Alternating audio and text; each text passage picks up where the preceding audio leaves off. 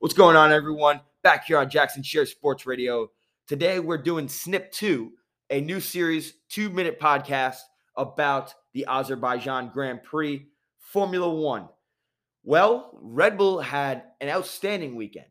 I mean, just fabulous. Everything that they possibly needed for the constructors, for the driver standings, went their way.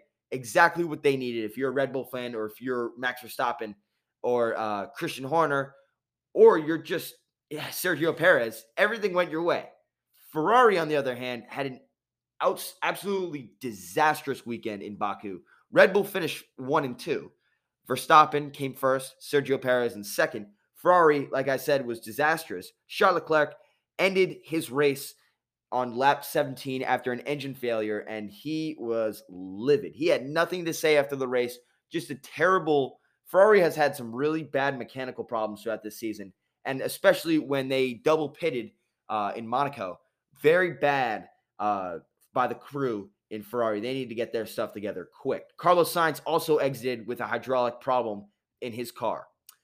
Mercedes came back in the standings with George Russell in third, Lewis Hamilton in fourth, and both McLarens made it inside of the top 10, Ricciardo in eighth, Lando Norris in ninth. And my biggest surprise of the race was Pierre Gasly. I mean, he went really well in qualifying and ended up with the AlphaTauri in fifth in the entire race, followed by Sebastian Vettel in sixth.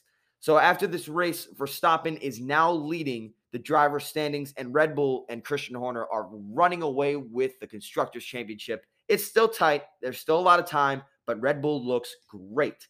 And, I mean, Mercedes is on the up, but Lewis Hamilton had to be helped out of his car after the race, after all the bumps.